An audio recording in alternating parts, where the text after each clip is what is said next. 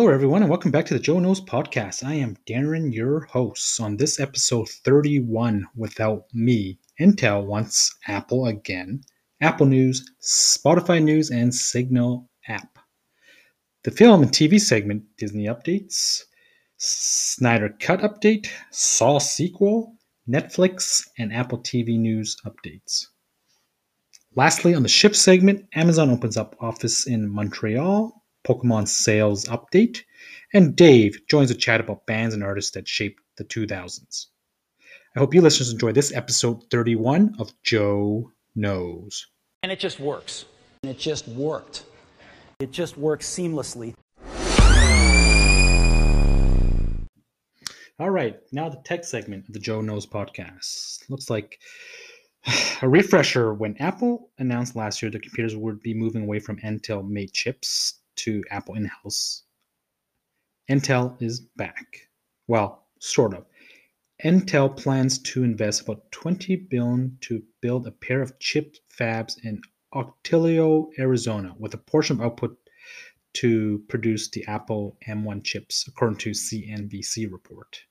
Apple has always relied on one firm, TSMC, based in Taiwan, to produce their modern chips.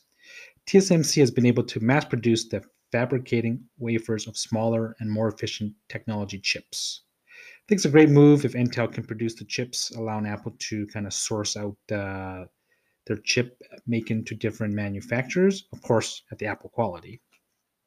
What else do we have here? Oh, a new report from the Korean Herald has claimed that Apple will be compensating Samsung, who provides the OLED panels for the iPhones, since iPhone 10 in 2017. Specifically, most recently, the iPhone 12 mini has not sold as well, and shipments are down 9% month to month. Apple in 2019 also estimated to pay $684 million to Samsung for lower than anticipated OLED panel orders. And of course, in 2020, the same thing happened, and now looks like it's close to $950 million for missing OLED panels. Well, sell a couple days of iPhone sales, you make up for it, right?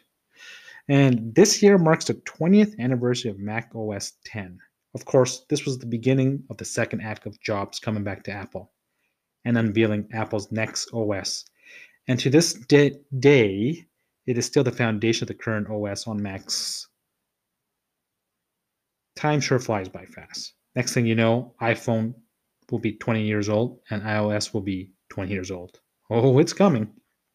What we want to do is make a leapfrog product that is way smarter than any mobile device has ever been and super easy to use. This is what iPhone is.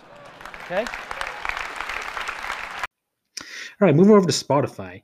They most recently updated their desktop app. I guess there's still a big market for desktop apps, I guess. People are still using desktop and laptops out there for a variety of work-related things. They're finally allowing their premium users to download songs for offline listening and refresh the app to be more cohesive and more control for web and desktop users, according to Spotify blog. The update was done across both Mac and PC. Nice to see Spotify to continue their user experience, and I hope Apple continues to do the same as well. I enjoy the Apple Music, of course, myself, and from everything I read, the Spotify experience is a little bit better in finding music for you. I digress. All right, what else? Oh, you know what? I finally made the switch from WhatsApp to Signal, and so far the UI of Signal is pretty nice and clean, very close to the look of WhatsApp and iMessage to a certain degree. It's a messaging app, so what more can you do to be different? Doing this as I have family and friends that are still on the Android ecosystem. So, they're missing out on the blue bubble, but the simplicity of the just works of iMessage. But it's always good to try out the competitor's product. If you don't know what Signal is, it's an app that was created by one of the co-founders of WhatsApp and is now actually the most privacy-friendly of all messaging apps, even beating out iMessage. How I come about this is there's a report in Forbes earlier in January of how data is linked to you, and iMessage plays second. The data linked to you using iMessage is email address, phone number, and device ID.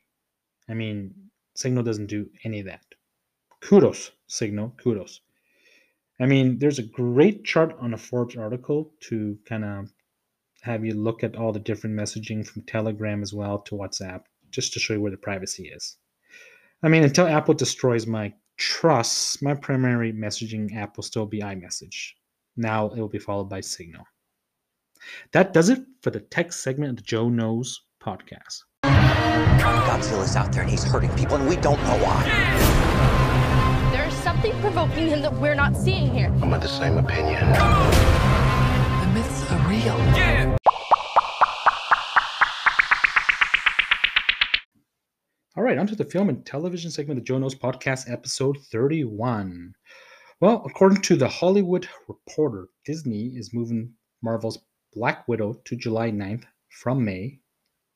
And it looks like it's going to be released now on Disney Plus the same day as the theater, charging the premium access price of $35 Canadian, or watch it in a theater if it does open up in theaters in Canada here. This is a change of what Disney just stated a few weeks ago, that they were going to do a wait-and-see approach on the COVID vaccine rollout. Marvel will also be releasing 3 additional MCU films for 2021. Of course, everything was delayed due to COVID last year. After Black Widow, we'll see Shang-Chi and the Legend of the Ten Rings, which will be out on September 3rd. Eternals out November 5th. And ending the year, Spider-Man No Way Home, December 17th. What a year to be an MCU fan.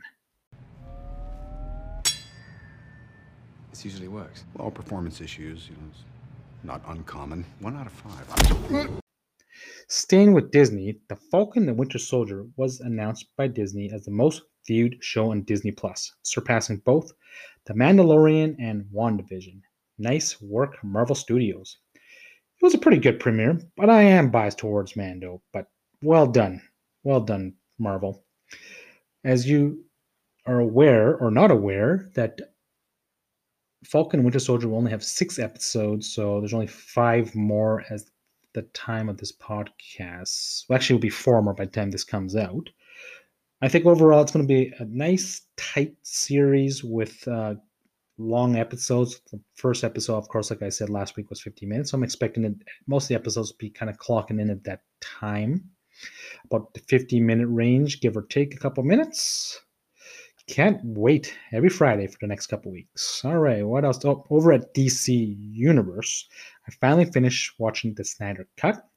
It was sure long at 4 hours and 2 minutes. The movie itself was broken into 6 parts with an epilogue for the end. Another tidbit was that the format was actually shot and shown on 4:3, which fits the television. But strange to watch the blackboards on the side as opposed to the vertical horizontal lines we would see on a 16:9. Overall, great character development of both the Flash and Cyborg. The fight scenes with Darkseid was quite fun to watch. Snyder, sir, well done. Well worth the wait for the Snyder Cut. Go watch it on HBO Crave or HBO Max in the US. All right, what else do we have? Variety is reporting that Lionsgate is now setting up May 14th for Spyro from the Book of Saw to open. Hello, Mr. Hindle. Or as they called you around the hospital. The 9th installment stars Chris Rock and Samuel L. Jackson. More Saw for us. I mean, this is the 9th installment. Crazy. I really enjoyed the series, and now with some new blood in the main roles, I'm looking forward to more Saw. Well, over at Netflix, one of my favorites, Keanu Reeves, will star in and produce Bizarre, a live-action film and animated series. Reeves, who actually co-authored and co-created this idea. This series is written with New York Times best-selling writer Matt Kind and illustrated by the famed Marvel artist Ron Garley. Can't wait. Anything with Keanu, I'm in. All right, moving over to Apple TV Plus.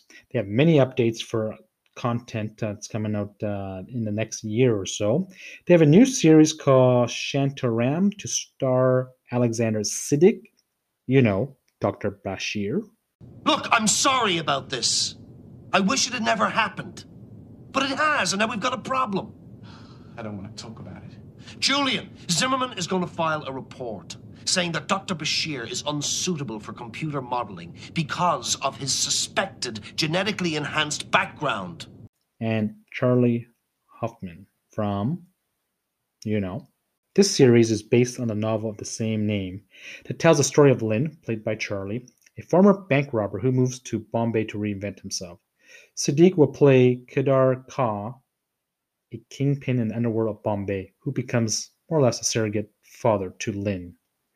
I like the premise of this. What else do we have? Oh, yes, BBC Studios comedy Trying will now debut in season 2 in May and has been renewed for season 3 by Apple. This was a fun, quirky British comedy. Can't wait. And what's the last Apple TV news we have here? Oh, yeah. Marvel star Tom Hiddleston, aka Loki, will join the cast of the XXXI. It's a period drama starring Claire Danes. This is a series based on a novel by Sarah Perry, who follows the newly widowed Cora, played by Danes, moved to Essex Village, where Hiddleston plays a trusted community leader. Interestingly, Keira Knightley was originally set to start, but due to COVID and changes in the film schedule, she had to drop out, and Claire Danes replaced her.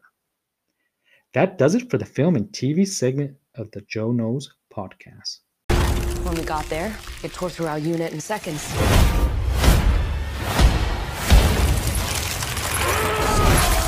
The target has superhuman abilities. Now, on to the shift segment of the Joe Knows podcast. All right, Amazon Games has announced the opening of a new AAA game studio in Montreal and are hiring, according to Amazon press release. It has recruited several key members from the team behind Rainbow Six Siege to lead the studio. Their first project looks to be an online multiplayer title based on a new intellectual property. New. I like it. Looks like this was the third studio opening for Amazon as they plan to ramp up their video game content. All right, moving over to a new report from Safe Betting Sites has now pegged the lifetime sales of Pokemon at 100 billion US, 125 Canadian billion, across games, manga, anime, toys, and movies. This would make this franchise more valuable than Hello Kitty, Winnie the Pooh, Mickey Mouse, and even the Star Wars series. There have been 70 games released since 1996, accounting for roughly 350 million copies sold. The original 3 games, Red, Green, and Blue, are still the best-selling titles with 31 million sold. Hey, let's not forget about Pokemon Go, which has now surpassed 1.2 billion in revenue since 2016. What is even crazier is Hello Kitty has made nearly 84 billion, 105 billion Canadian since 1974. That's just insane. What a time we live in. All right, I'm joined by Dave to chat about, I think, possibly the last decade of music selling. That's the 2000s.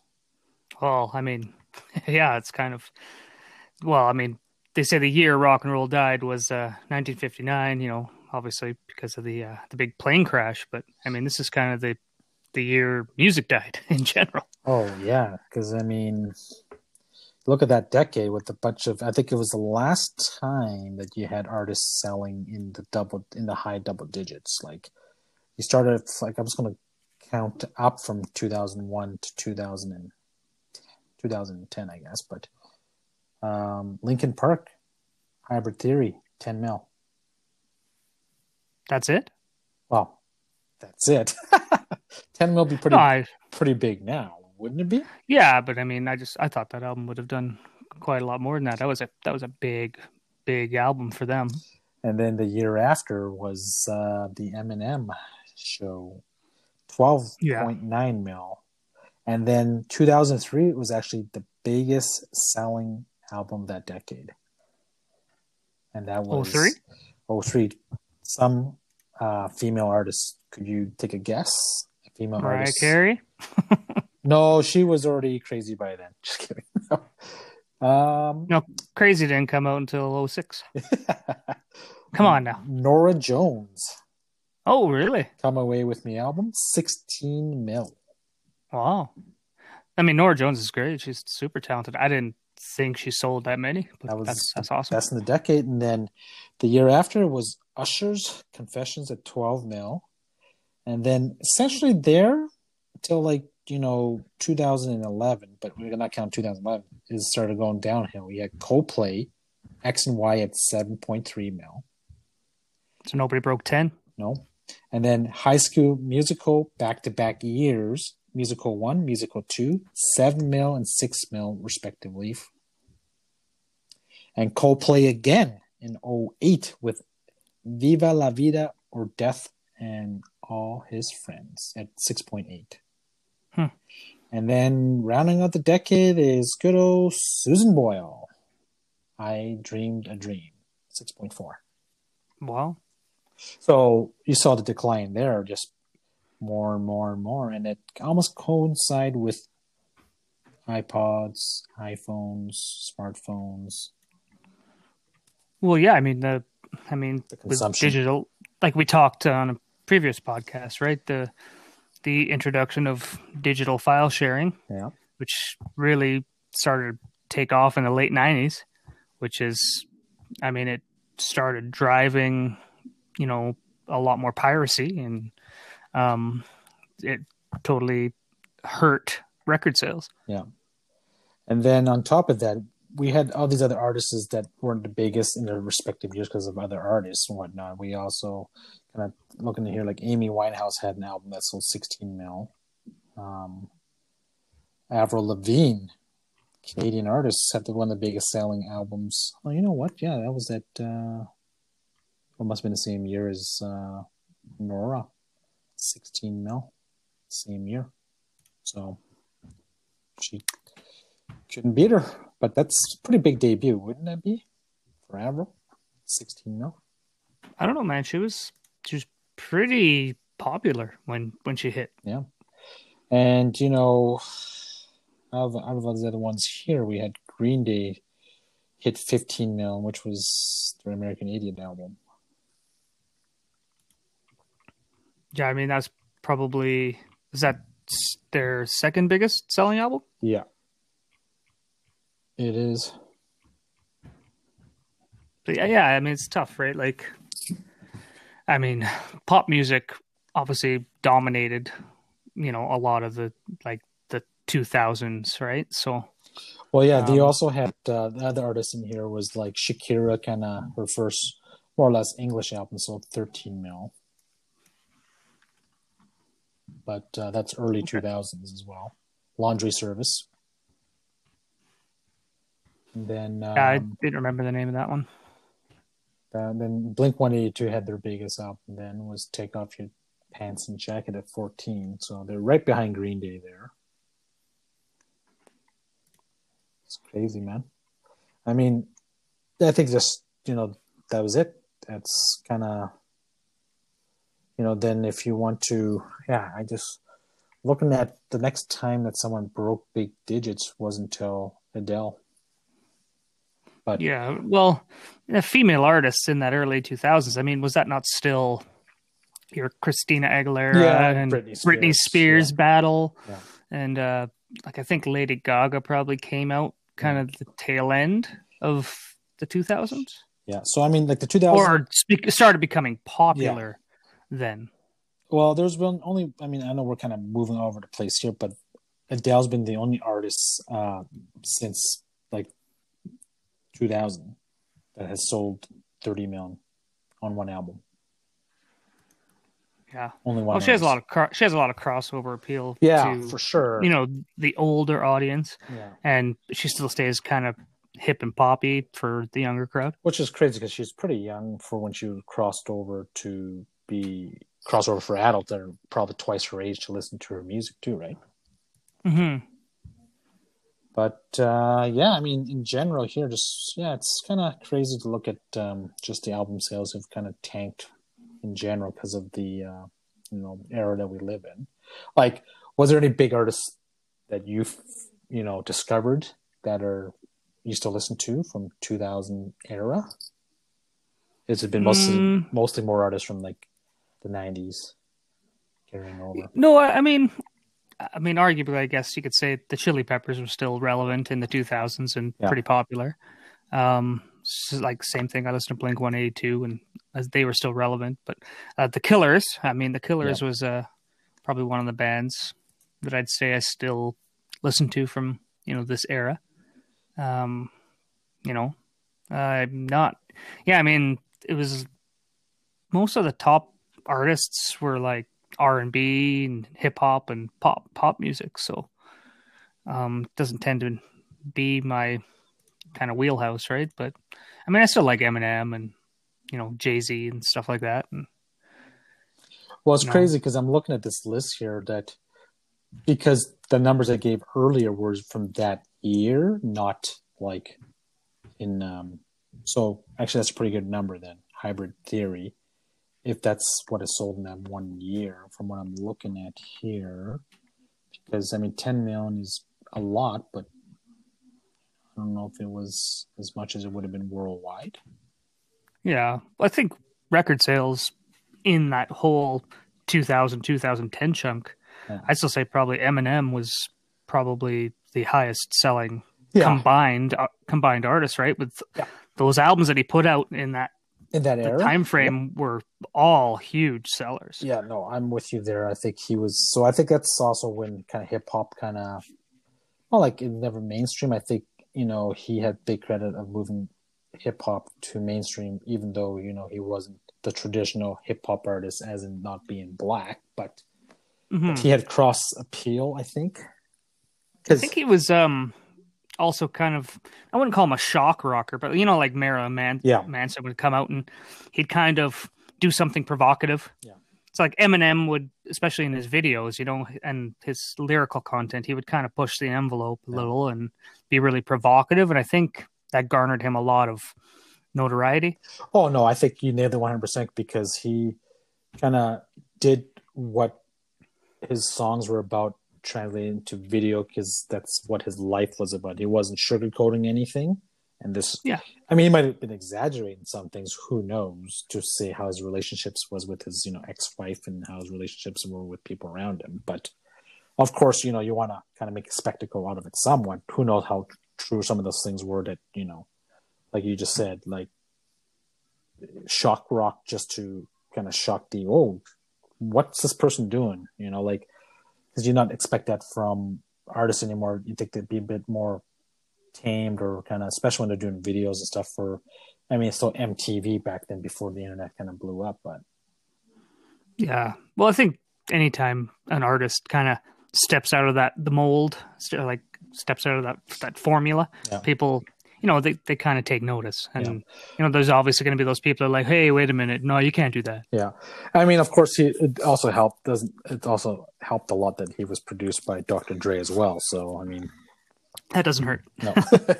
No. One of the biggest founders of hip hop, gangster rap, if you want to call it, backing you up. And I mean, I didn't like his first album, Eminem. It's funny because I saw him he was actually on the Warped Tour before he got big.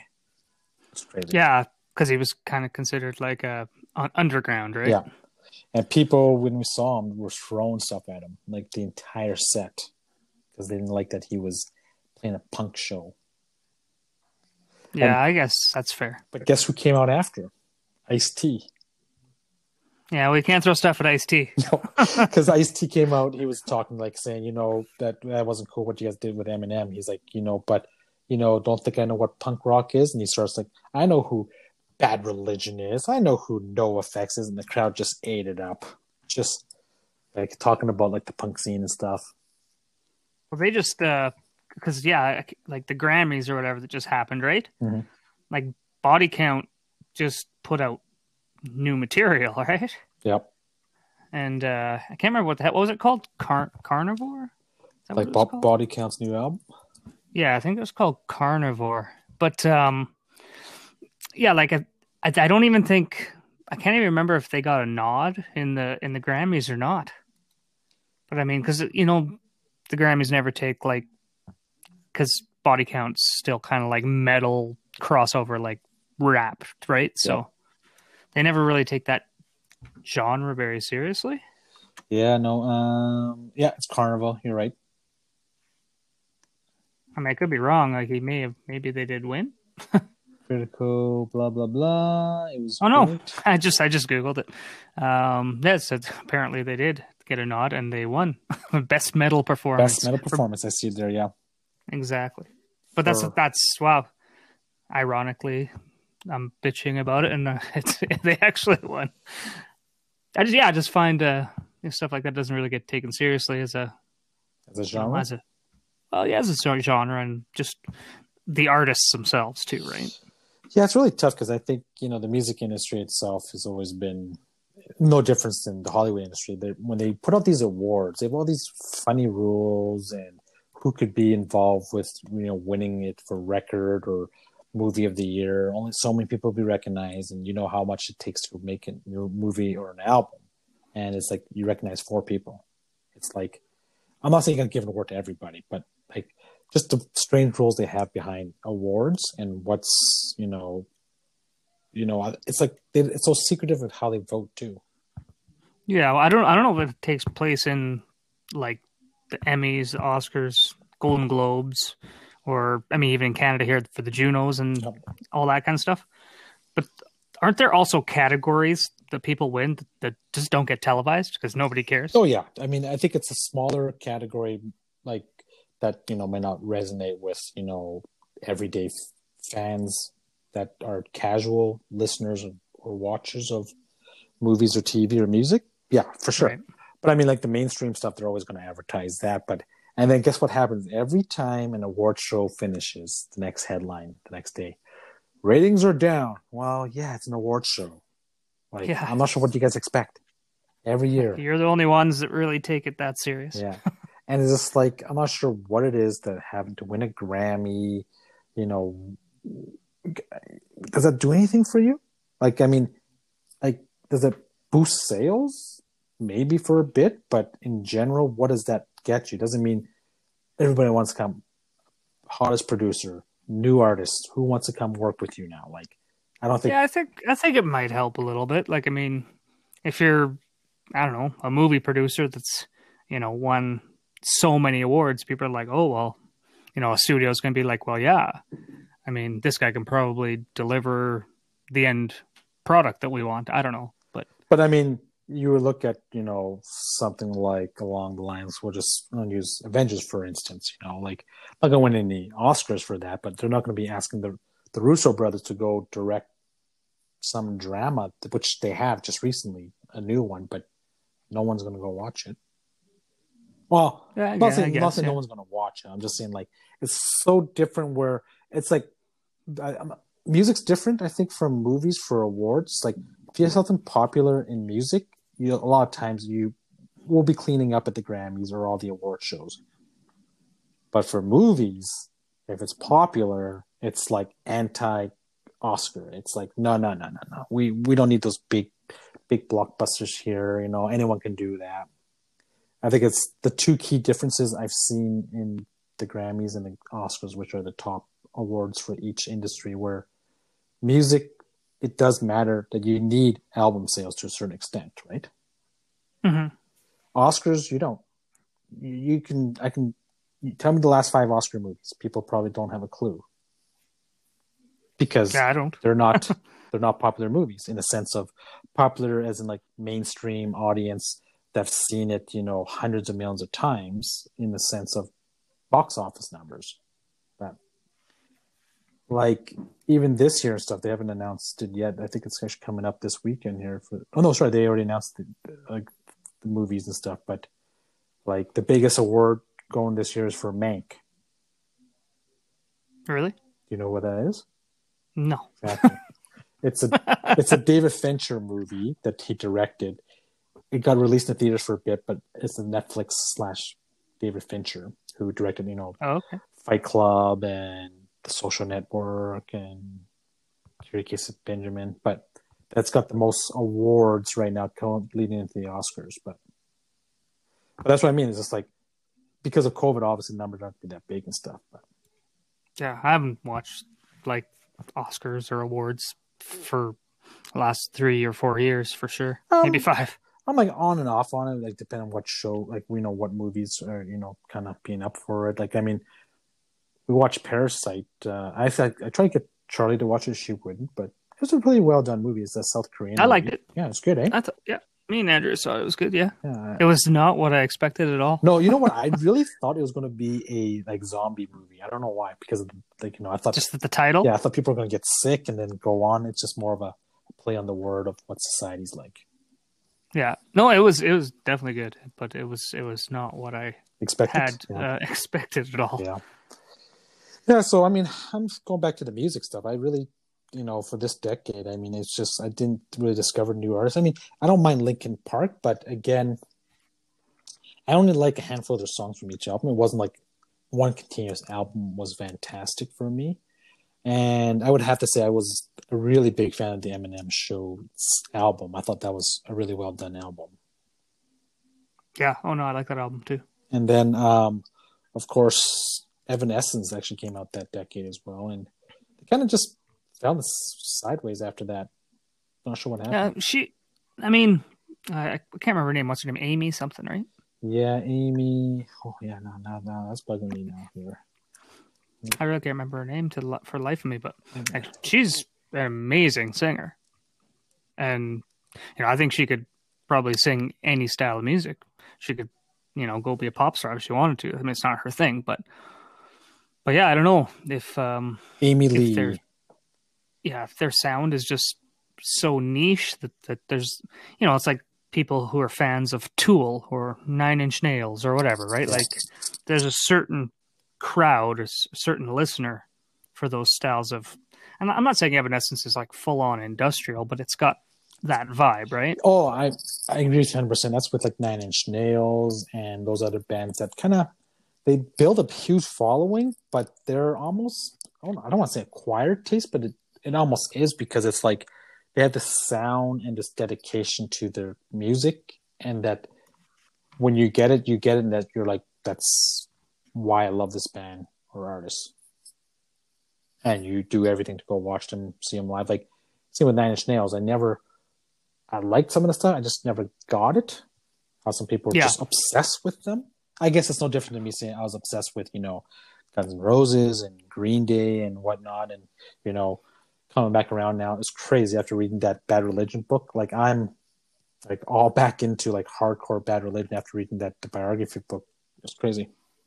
Yeah. Well, I mean, the 2000s, right? Like, you're talking about people who are very specific fans or, there's kind of like a cult following to a lot of these.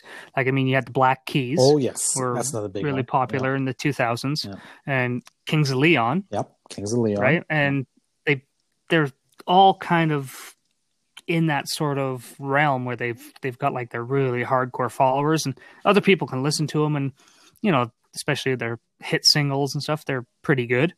But the average listener's not really going to enjoy like a full album of either of those two bands. Yeah.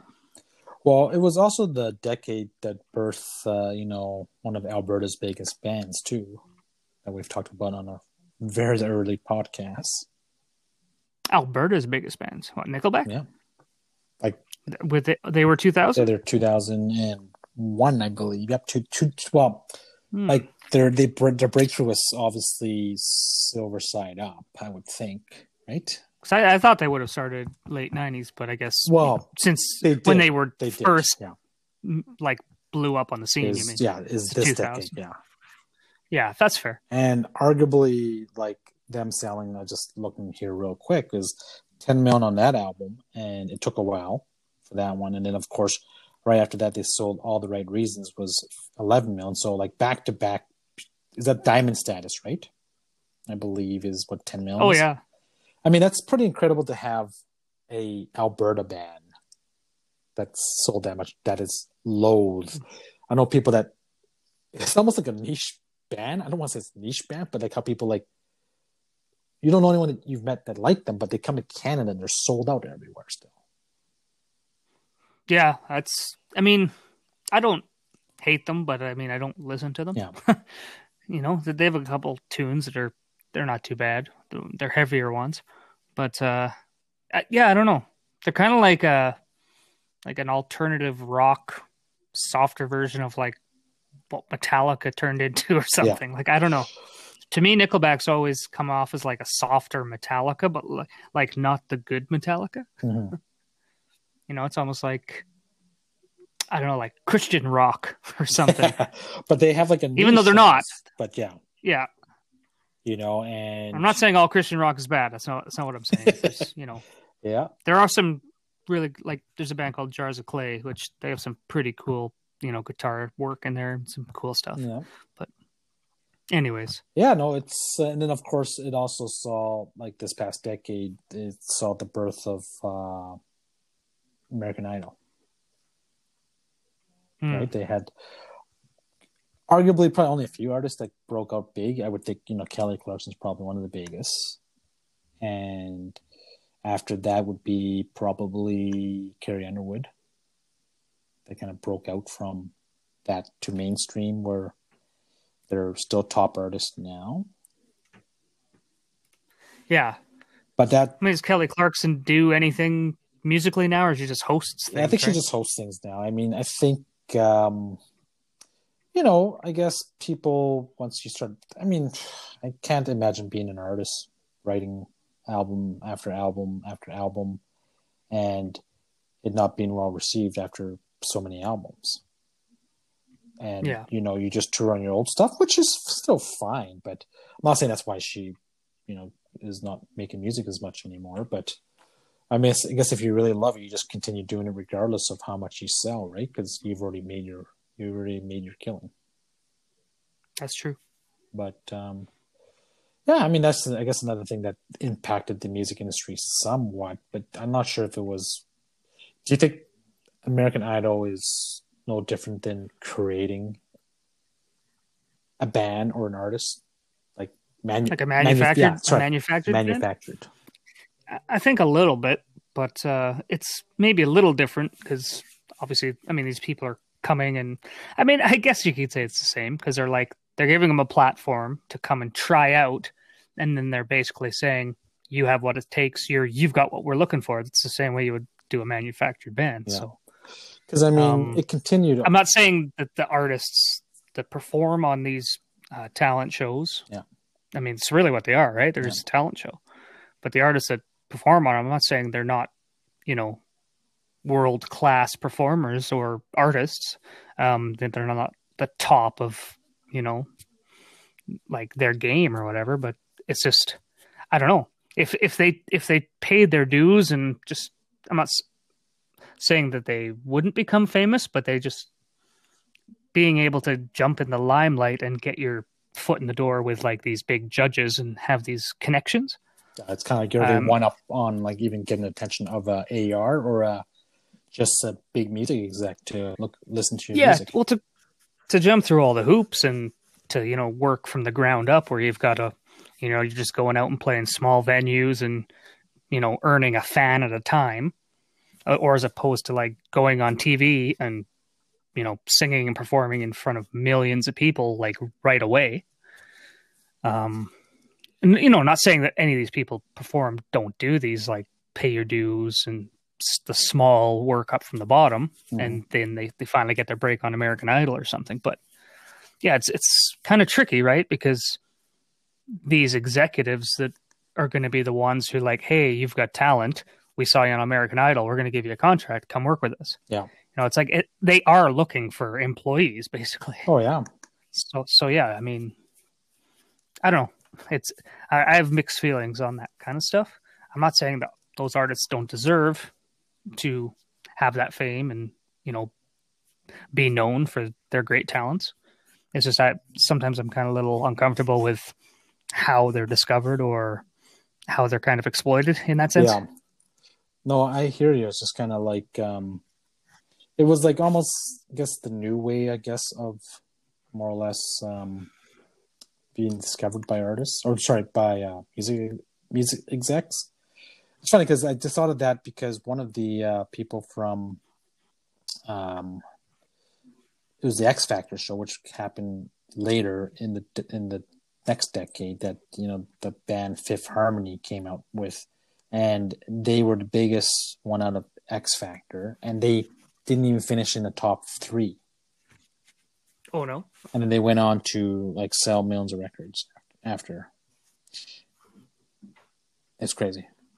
Like that, I mean, that's just how some of those things are now, right? Like, yeah, I mean, I guess it depends on how they get voted, or if it's judge votes, or if it's audience votes. But I mean, yeah, I mean, I guess bottom line is they still get a huge platform.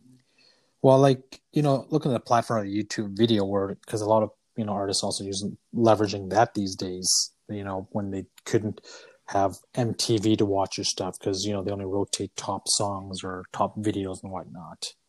And our friend GNR, they reached the Bill and Daughter Club, the Bill and View Club, sorry, November Rain. Yeah, which is crazy. Oh, it's such a long song. I know. How did that? How many people really watched it right till the end? No kidding. And like the reason I was saying that because I think it was one of their songs. Oh no, maybe it wasn't one of their songs. I thought it was, but no, I thought it was. I thought it was one of the Fifth Harmony songs that reached. Well, you know what? It's what does like Fifth Harmony? I've heard the name, but what songs? Work. You know. Was that one of those work songs that we talked about a long time ago? Yeah. What else do they sing? That's probably the biggest song. They've sang a few other kind of. They're more R&B style music, but I mean, the one girl, she left the band, Cabello. Oh, okay, I know who she is. Yeah, so she left and obviously became a bigger star, even without the band. I mean, she got her break with the band, right? But. Anyways, I was trying to look up the top stuff. I thought it was on there, but it's crazy that the most YouTube video song of all time is not even a song. Well, it's a song. I think we talked about it before anyways. Mummy Shark? Yeah, Baby Shark. Or Baby Shark, whatever. I'm like, what? That's crazy. Yeah. That is definitely crazy. Yeah, so, all right, man. Well, thanks for coming on today. That's fantastic. That does it for the Joe Knows Podcast, episode 31. Subscribe if you haven't done so. Share with your family and friends. You can follow me at Twitter at Knows Podcast, Instagram at JoeKnows.podcast, Facebook at Joe Knows Podcast. Till next time, Joe out. You waited this long to stop debating, cause I'm back, I'm on the rag and ovulating. I know that you got a job, Miss Cheney, but your husband's heart problem's complicating. So the FCC won't let me be, or let me be me, so let me see. They try to shut me down on MTV, but it feels so empty.